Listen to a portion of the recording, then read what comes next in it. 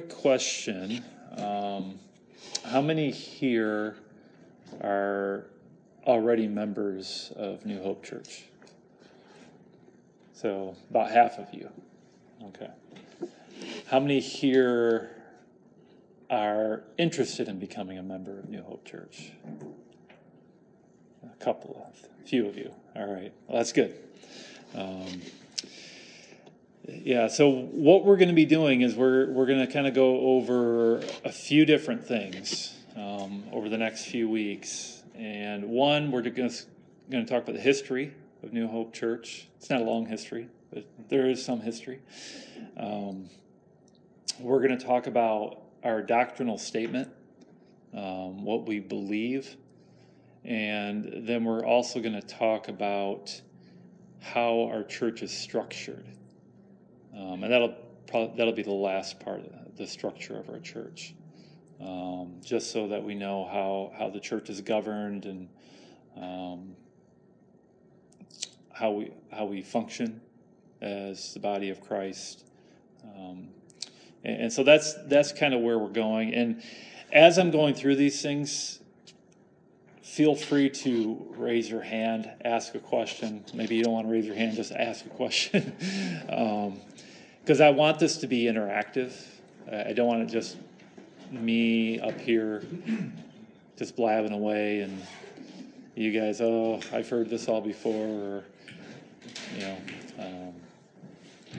but I'm going to hand out a few sheets to you real quick. We're not going to go over this, probably not all of this today, but we'll go over what we can get through.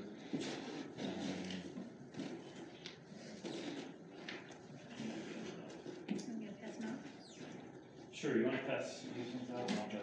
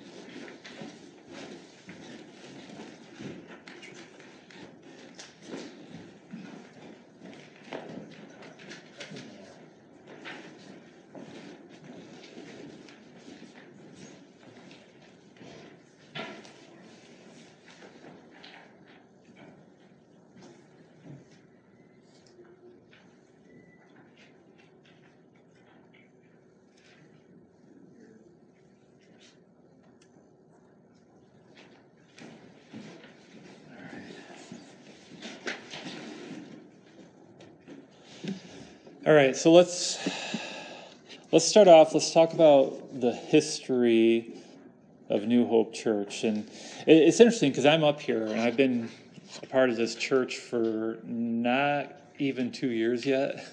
And so, and there's people sitting in our pews right now who were there at the founding. And so I may defer to you guys a bit on this part. But as far as my reckoning, the church was officially founded in 2013, all right? At least that's what it says on our website. But I believe you guys were meeting beforehand as a Bible study. Technically, we were incorporated in 2011. 2011. So that's when we were incorporated, but we didn't start meeting on Sundays probably until 2013. Okay. So you incorporated as a church in 2011.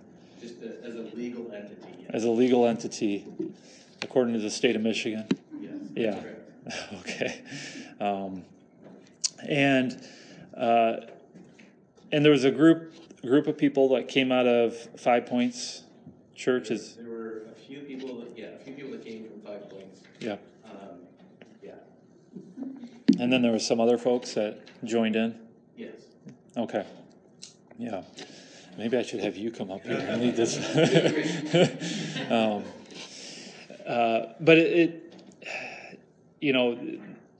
they started meeting on Saturday evenings as a Bible study, and then eventually started fellowshipping on Sunday mornings. And now, was Matt the first pastor? Yes. Okay. And so Matt Johnson was the first pastor, and he was leading this group, and eventually New Hope Church was meeting at one of the elementary schools in Oxford. And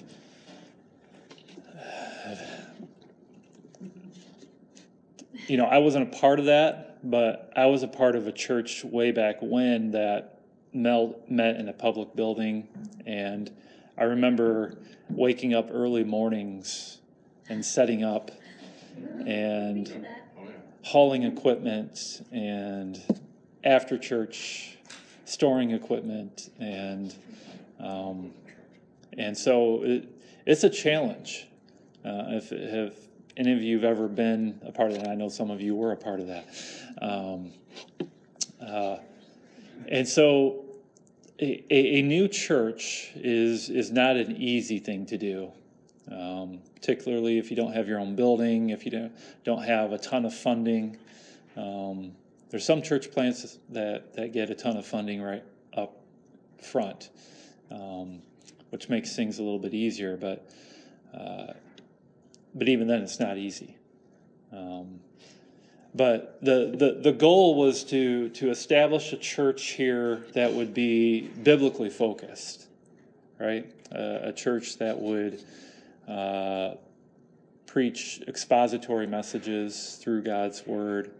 And so it wasn't, a lot of churches today, they focus on topical messages.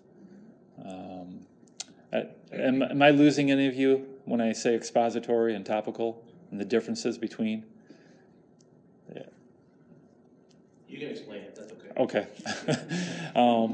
Yeah, basically a topical message is you kind of come to Scripture with an idea in mind. I want to preach on marriage. Well, let me find marriage passages in the Bible. Or I want to preach on holiness. And so I'll get to my concordance and I'll look holiness up and see what passages speak on holiness. And I'm not saying that there's anything wrong with that, and sometimes there's good times to do topical messages. But I believe, and I think our church believes, that the majority of the time we should be preaching through Scripture and let Scripture be guiding us. And so that's why we'll pick a book of the Bible and we'll preach all the way through it. Right now we're going through the book of Acts. Before that we went through the book of Hebrews. Advent's coming up, and so when Advent season comes, it'll be a little bit more topical. And we'll do a series on Advent. But then start of the new year, we'll probably start another book, because we're almost done with Acts. I don't know if you knew that. We're in Acts 27 today, and there's only 28 chapters, so we're getting there. Yeah, and so that's what we wanted to do as a church. We wanted to have a place where God's Word would guide us as a people. Does that make sense to you guys?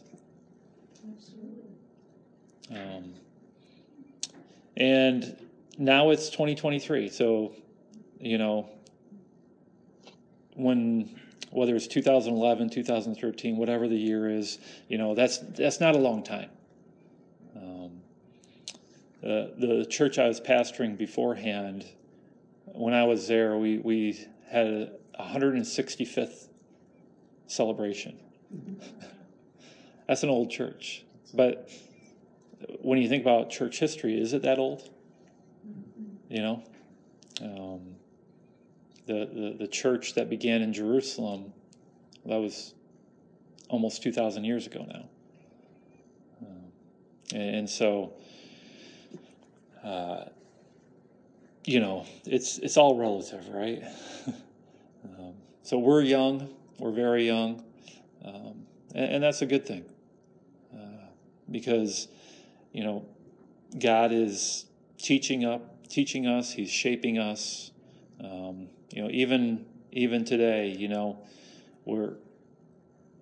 we're still trying to understand from God exactly how He wants us to function as a church, exactly how He wants us to minister to the community that He has us in. And so we try things. Some things work, some things fail, and that's okay.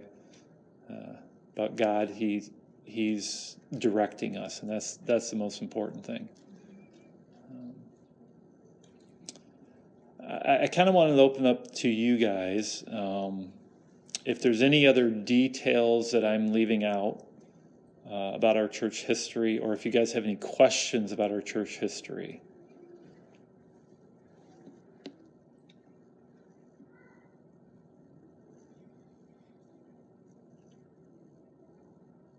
No one?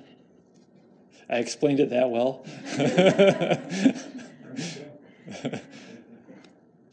I guess maybe I'll add that we as a church, we haven't had our own building, so that's been both good thing and a bad thing, I guess I would say. So traditionally, some churches have the overhead of needing to carry this maybe debt to have a building, or just the burden of maintaining a building, those kind of things.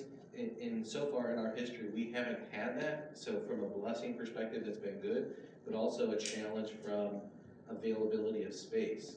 We have been more home focused in a lot of our activities that we do outside of Sundays.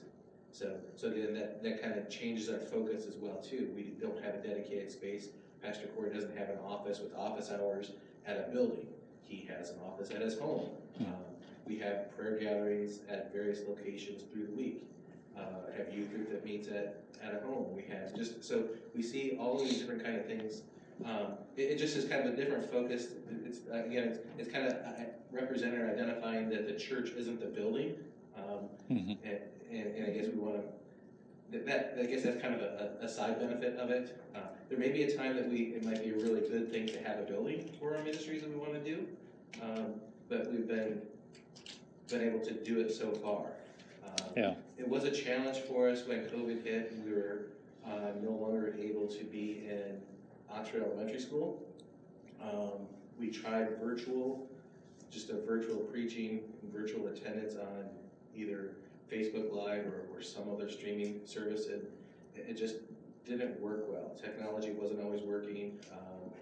It just didn't help with community. So we made an effort to try to get back in person as quickly as we could, and we found this space available. So now we're continuing to rent this space on Sunday mornings. Yeah, and that's good to point out. Thank you for that, Jay. The fact that one thing I really like is that we don't have a building on Sundays, or we don't have a building outside of Sundays.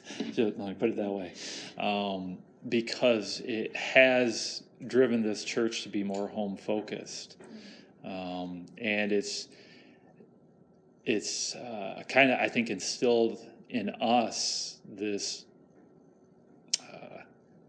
kind of attitude of hospitality, where we have to open up our homes, and to me, I see that as a blessing, and even in the future, if God decides to bless us with a building of our own, I hope we don't lose that attitude,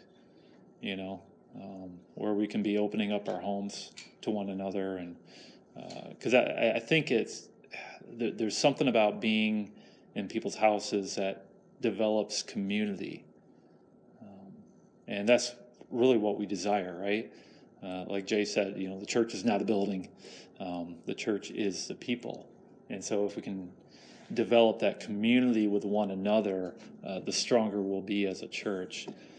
Lorraine, you look like you want to say something. I see it as more of a first century church model, where they would meet in homes Yeah. and they originally had, I think of where Paul met Lydia, I believe it was on the bank of the river. And Yep. so our model is definitely more like first century church model. Yeah, and it is true. In the first century, the church had to meet in people's homes. A lot of that was because, one, the church was brand new. But it wasn't just in homes they were meeting. The early church in Jerusalem would meet in Solomon's portico. And so they would gather there as a church, as a larger gathering, because there were thousands of them. Was that daily? Do you know, or was that on Sundays? Or? My guess is that would have been on Sundays. I wasn't there, so but then they would gather in homes as well, because it's hard to develop tight community with thousands of people. Day of Pentecost, what was there, 3,000 that came to Christ, and so I'm sure the apostles probably said, well, I'll look after this group over here. Peter, you look after this group over here. James will look after this group over here. And so, but they would also meet in a large gathering as well at Solomon's portico. And so, some of it has to do with what was available to them at the time. And people would open up their homes. When Peter was arrested, remember in the book of Acts when Peter was arrested, and where did they go? Where did the believers meet to pray? You guys remember? The little girl that answered, or didn't answer the door, was in a home. Yeah. I don't remember. Yeah, it was, actually, it was, no, I'm blanking on the name. The aunt of, I think one of the seven, not the apostles, but the seven deacons. I think it was one of his aunts, and then the servant girl came to the door, and when Paul preached and that young man fell out the window, was that a home? Yeah, that would have been a home. Yep. And where was that? In Ephesus, I think, or somewhere in Asia, maybe. Yeah. And even Christ preached in homes. I think of the guy that was lowered down in a mat. That was a home. Yeah, that was a home. Yeah. And so Christ, when he came, he would go to synagogues. He would preach in synagogues, and then, he would also go into homes. Mary's and Martha's. Yeah. Lazarus. And what's interesting, the early church too, they would go to synagogue as well on Saturdays, and so it was kind of everything was brand new to them, right? And so how do we worship our God? Well, we've always gone to synagogue. Why would we stop going to synagogue? And yet their understanding of God's salvation was now clarified through Jesus. And they actually brought the gospel to these synagogues. And the synagogues became a place of evangelistic outreach. As did prisons. Yeah, as did prisons, yeah. Any other thoughts or questions on our church history? Maybe I'll add one more comment. In the timing when we switched from Saturday to Sunday, our group that met on Saturday nights wasn't just a group that was coming just to New Hope at that time. They were going to another church on Sunday mornings. Oh, okay. So at that time, and I think my family would meet at Bonnie and Jerry's house on Sunday mornings also, and kind of met as a small church in their home for a while, listen to a sermon and do some other things together, worship together. Okay. So we had a few of us would get together just in a smaller group as well too, but weren't meeting formally with a bigger congregation during those couple of years on Saturday nights. So, Yeah. And so it's kind of interesting. Some of our kids would invite some friends to come along with us to go to church at Aunt Mommy's house. So we had bagels and cream cheese with church. So anyway, it was kind of a fun experience for them, but it kind of, I guess I'll have to ask Mike and Aaliyah what some of their friends thought of their church experience. So, well, Micah's right behind you. You can ask her. Well, one of her friends, her name came up recently, but it was just kind of an interesting conversation. But anyway, so we had to make a decision as a church. Do we keep meeting on Saturdays in addition to Sundays, or can we continue to sustain that activity, or are people going to have to choose where they go to church on Sundays when we move to Sunday morning? So we ended up switching to Sunday mornings, and there was a lot of thought that was given into making that switch. We wanted to be more traditional to meet on Sundays, I guess, so that was a consideration for us also. Okay. Yeah. And some people didn't stay with us on Sundays then, so they and stayed with their churches. Yeah. Yeah. So Micah, how was church in those early days? I liked it. We got bagels every week. Bagels every week. Yeah. I was the guitar player. You were the guitar player. Wow. It was fun though. Yeah, I was in like middle school, so I guess my friends probably thought that was really weird. I didn't think it was that weird at the time, but looking back, it was kind of strange. Yeah, I don't think those friends like go to church or anything now, but. Huh. Well, maybe if you started playing guitar again, they'd come back. I don't know.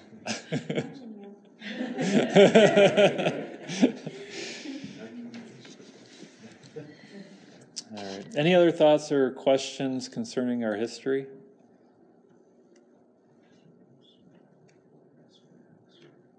Oh, yeah. Jared said, can you speak on why us and why Oxford? I guess I can speak for my family in Oxford. So, so this kind of goes back to why do we leave 5 Points?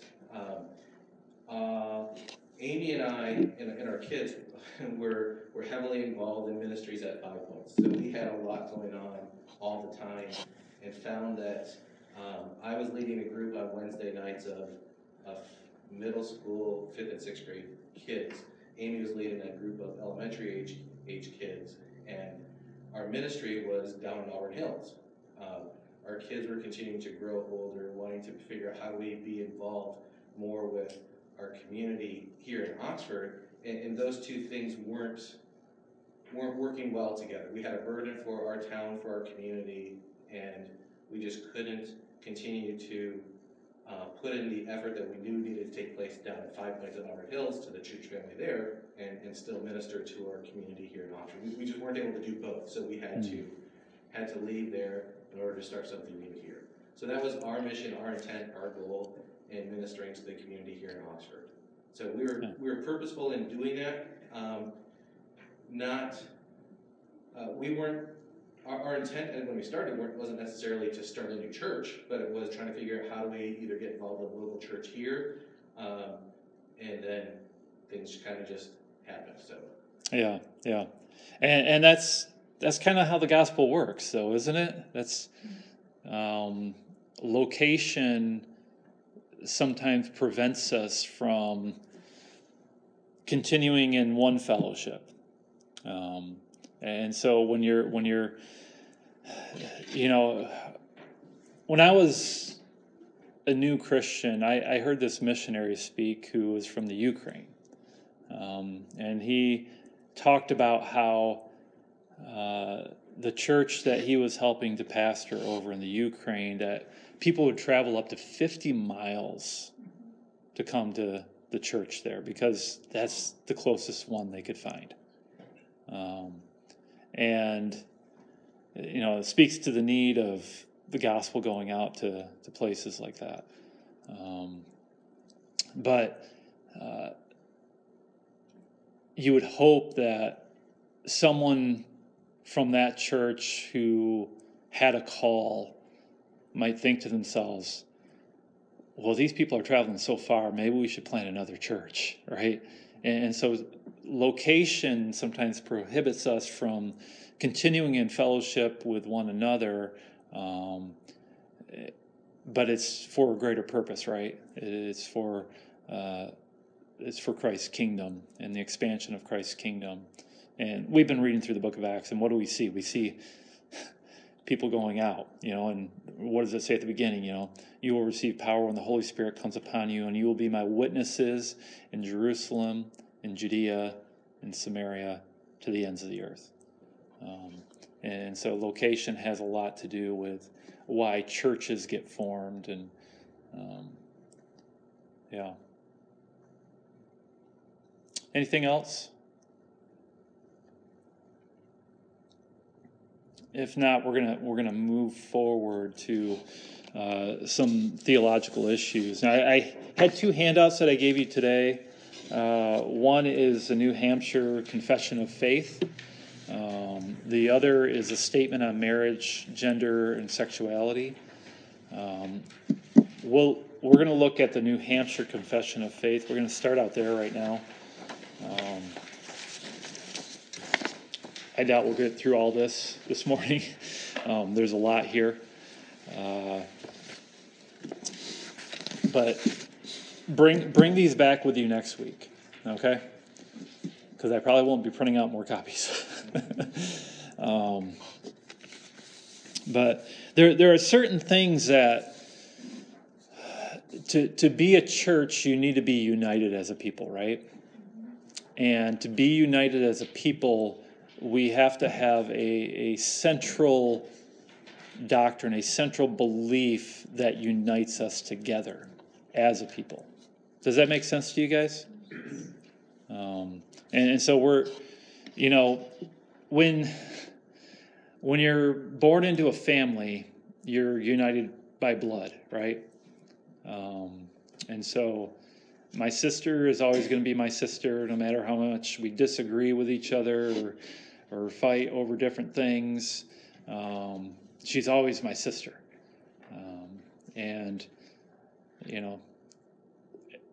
But with when it comes to the church, God is creating a family of his own that's united under him. That's united under who he is and what he has done. And so it is a unity that comes through an agreement that we have with one another about what we believe and what we hold as true. And so this is where we come to this confession here. Now, confessions, they're only as good as they are true to God's word, right? And so if we take a confession, we need to be wise about which confessions we take. And then there's certain points of doctrine that, certain teachings that we will hold as in view as like this is extremely important for us to believe. And then there are other doctrines that maybe are of lesser importance. And there's reasonings behind that as well. And so when it comes to matters of who God is, when it comes to matter of how God saves, those are of high importance. When it comes to matters of, say, eschatology, right? Study of last things, how's God gonna bring an end to this? Well, sometimes certain teachings like that are not as clear.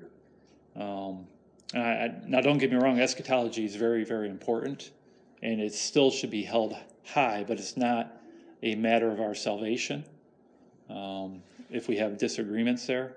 Now, there are certain things about eschatology that would get into the first category, and those are hit on in this confession.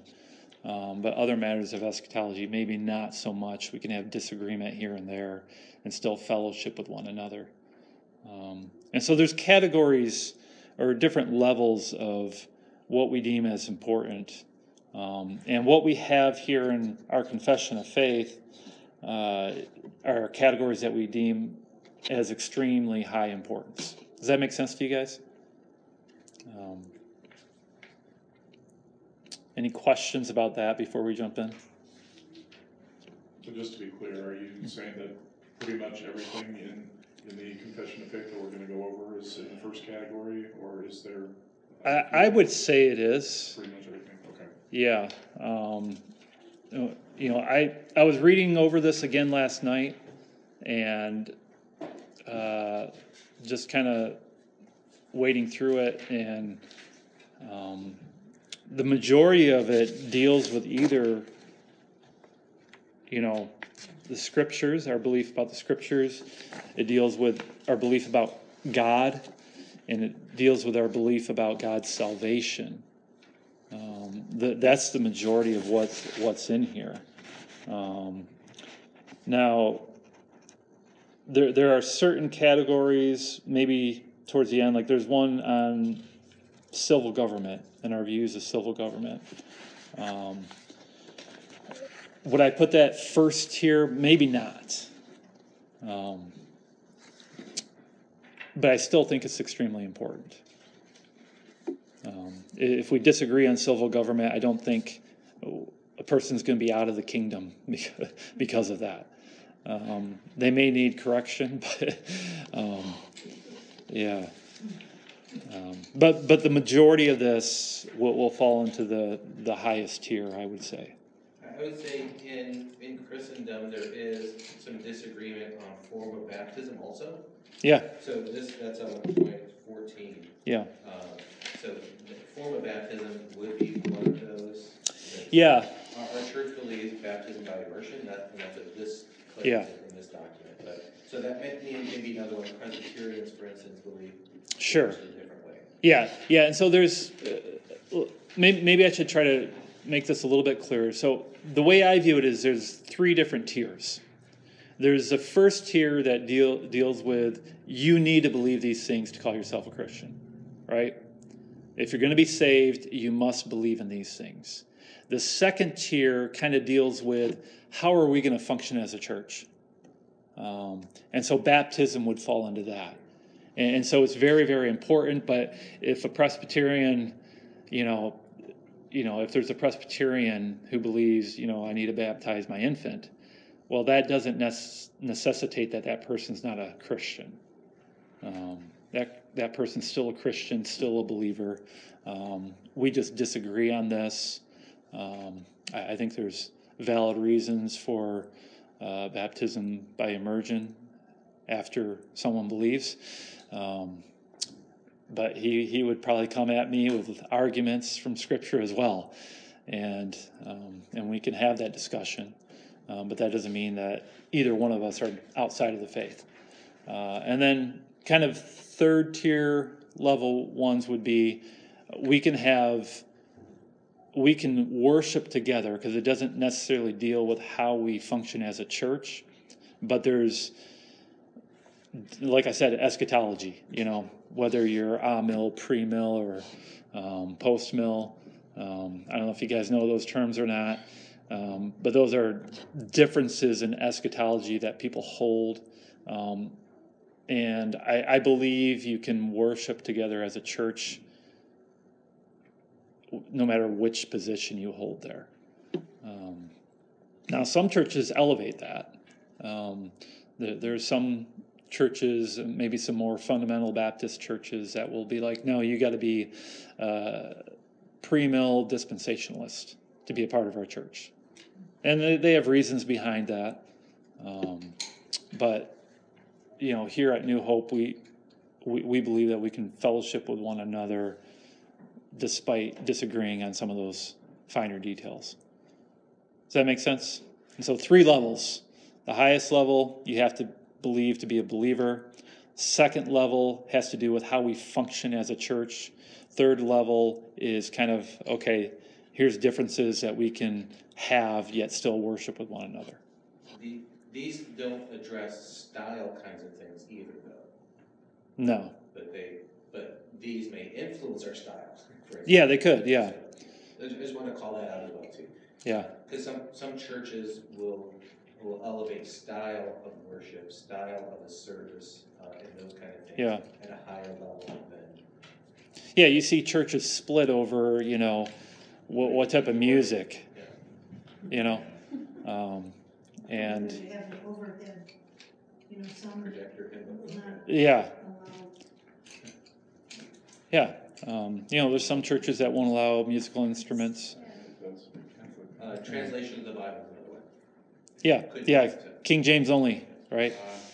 If they only knew. Our intent isn't to bash those churches, but our intent is to make clear our position. Yeah, and so we don't hold to like you got to worship a certain style, or you got to read the King James Bible, or the ESV. We're not ESV only. I preach from the ESV, but if a better translation comes along, I'll move to it. I got no problem with that.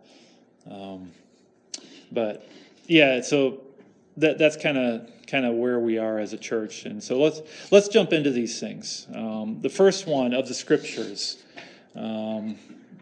says, "We believe that the Holy Bible was written by men divinely inspired and is a perfect treasure of heavenly instruction, that it has God for its author, salvation for its end, and truth without any mixture of error for its matter, that it reveals the principles by which God will judge us, and therefore is and shall remain to the end of the world the true center of Christian union and the supreme standard by which all human conduct, creeds, and opinions should be tried."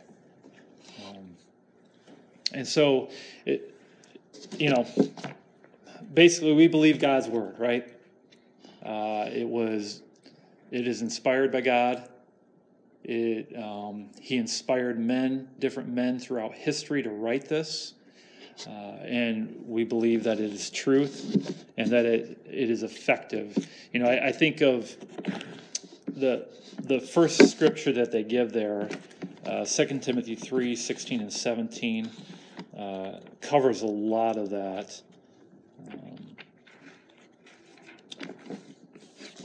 Says, "All scripture is breathed out by God and profitable for teaching, for reproof, for correction, and for training in righteousness, that the man of God may be complete, equipped for every good work." And so we hold true to this book because we believe that it comes from God himself. Does that make sense? Absolutely. Yeah. Any questions on that? This can be really offensive in our culture, though. Sure. Yeah.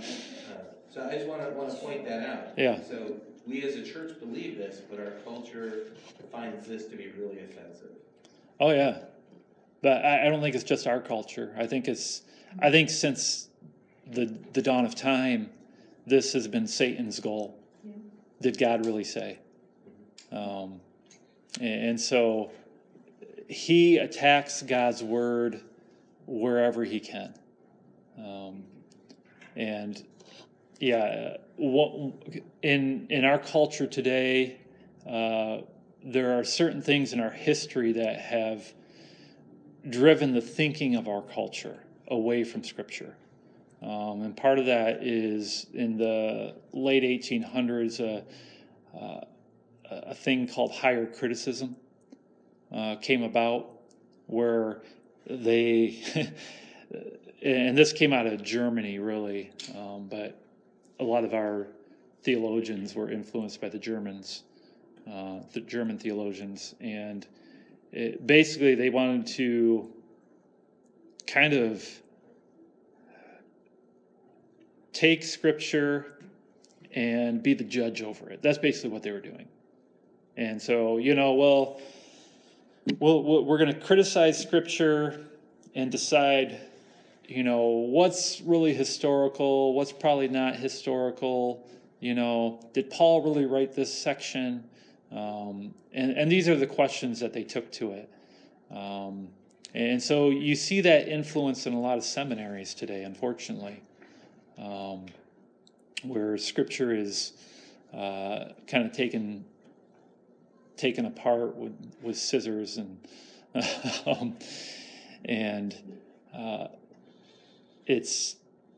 it was a form of trying to invalidate God's word or certain parts of God's word. But attack on the inerrancy of Scripture. Because yeah, the confession says that we hold that this is without error. We recognize that many different translations have come about, and those aren't to be contributed to as, or how do they? The original manuscripts are what are inerrant, and we know that we are trying to do the best that we can to. Yeah, and so. Yeah, you're kind of delving into a lot of different things there. Yeah, sorry, because I feel like that is a correlation that is easy to be picked at when we hold to Scripture being inerrant without error, and someone comes at you with the King James only people thing. Or anything across different translations. It's not that we are holding to one English translation being completely inerrant, because it can have errors in it, but we're just trying to translate things that we didn't have exact translations for. Yeah. So I guess in our own help to prove the inerrancy of Scripture, it's just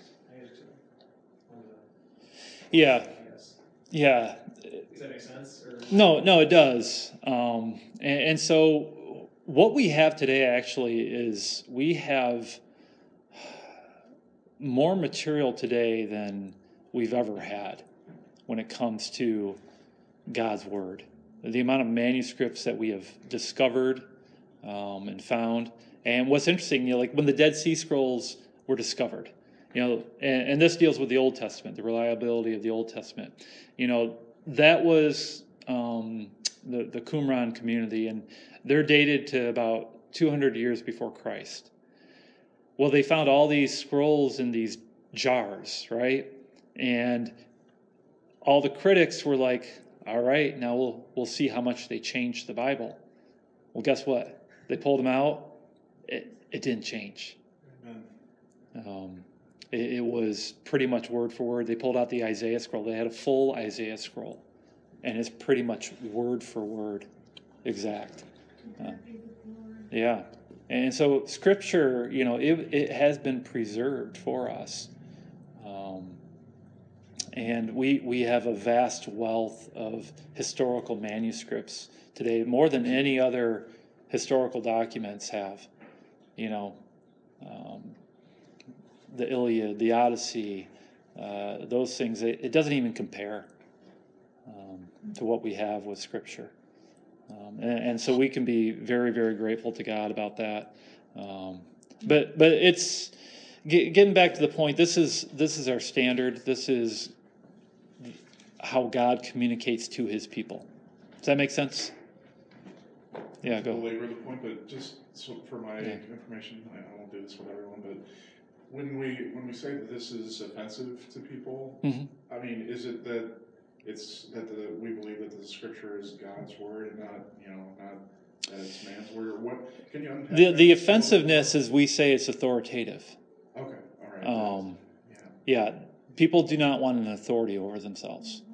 Or you can't think for yourself, or you are narrow-minded, or you can't question things. Yeah, I just don't even understand. Bigoted. That's a big important word in that one too. Yeah, and so what we've tried to do since day one, right? Since we were deceived by the serpent, is we want to become our own gods. Well, we can't do that when we submit to God's word. And so that's why there's the attack. Did God really say? Either that, or we want to be other people's gods too. Yeah, sure. Yeah. So we want to be our own gods, and then we also want to be the gods of. I want to tell you how to behave too. Yep. Yeah. You want to be the gods over other people. Yeah. All right. Of the one true God. And now, one thing I want to say about this confession, it is from 1833. And so some of the language is a bit older than what the parlance that we use today, and I use parlance. I don't know. Maybe I shouldn't use that word. And so some of these things, if you have questions about them, raise your hand. I'll try to explain them. So of the true God, we believe that there is one and only one living and true God, an infinite, intelligent spirit whose name is Jehovah, the maker and supreme ruler of heaven and earth, inexpressibly glorious in holiness and worthy of all possible honor, confidence, and love, that in the unity of the Godhead there are three persons, the Father, the Son, and the Holy Ghost, equal in every divine perfection and executing distinction but harmonious offices in the great work of redemption. It's a mouthful there, right?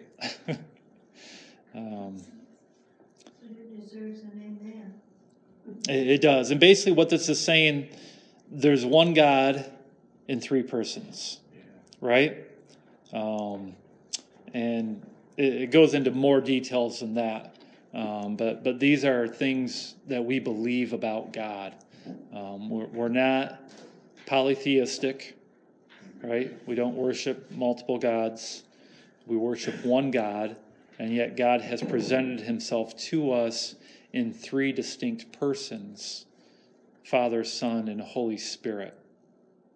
Does that make sense to you guys?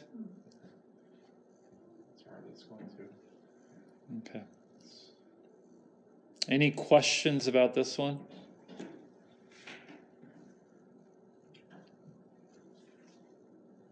No? I thought someone would ask about Jehovah, the name. Nobody did. That's an 18th, Certainly many. 17th century word. It came about, I think, probably earlier than that. I think it came about during the Middle Ages. What it is, it's actually a combination of the words Yahweh and Adonai. They took the consonants from Yahweh and the vowels from Adonai and came up with Yahovah.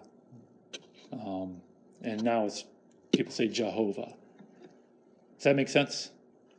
And so Jehovah is really a combination of the two Hebrew words that we find in the Old Testament that describe God the most, Yahweh and Adonai.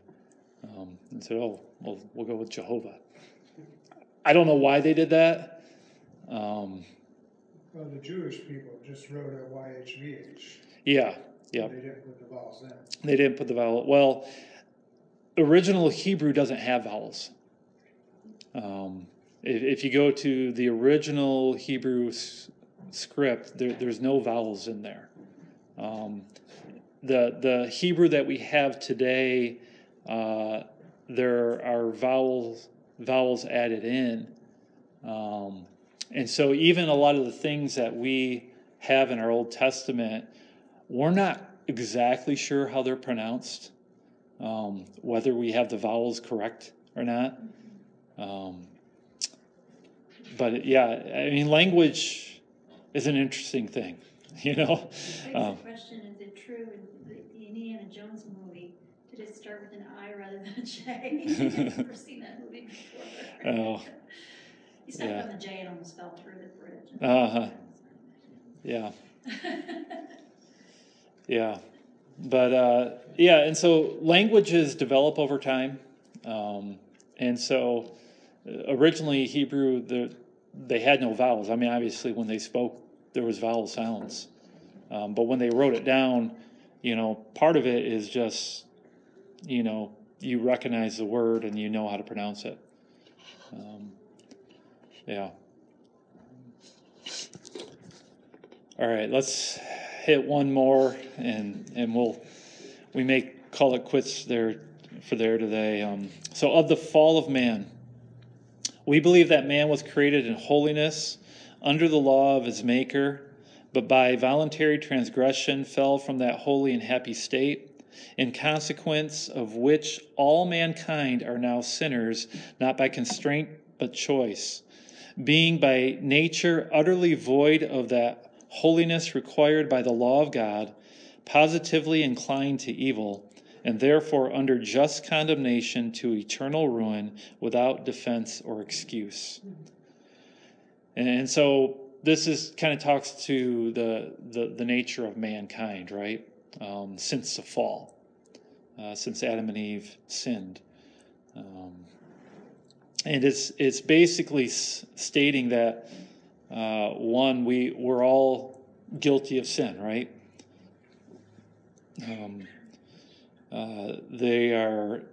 Sin is what we are born into. That's how Scripture describes it, and yet we choose it freely as well.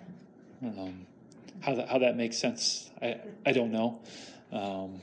That's one of those kind of mysteries that if you think about it too long, your brain will hurt. It's kind of like the Trinity, right? Perfect God creating perfect beings. Yeah. I hear that one a lot. Yeah. But this one too is offensive to our society, isn't it? Yeah, absolutely. Yeah. Good. I'm not a bad person. Yeah, I'm not a bad person. Or even, there's a lot of people who believe that we're born innocent. Yeah. Biblically, that's just wrong. Right. We are not born innocent. In reality, not just biblically. I mean, Yeah. yeah. Yeah. We're going to demanding our own way, aren't we? Yeah. And so there's a lot of people, and that's why we see a lot of the excuses that we see today when it comes to people's behavior.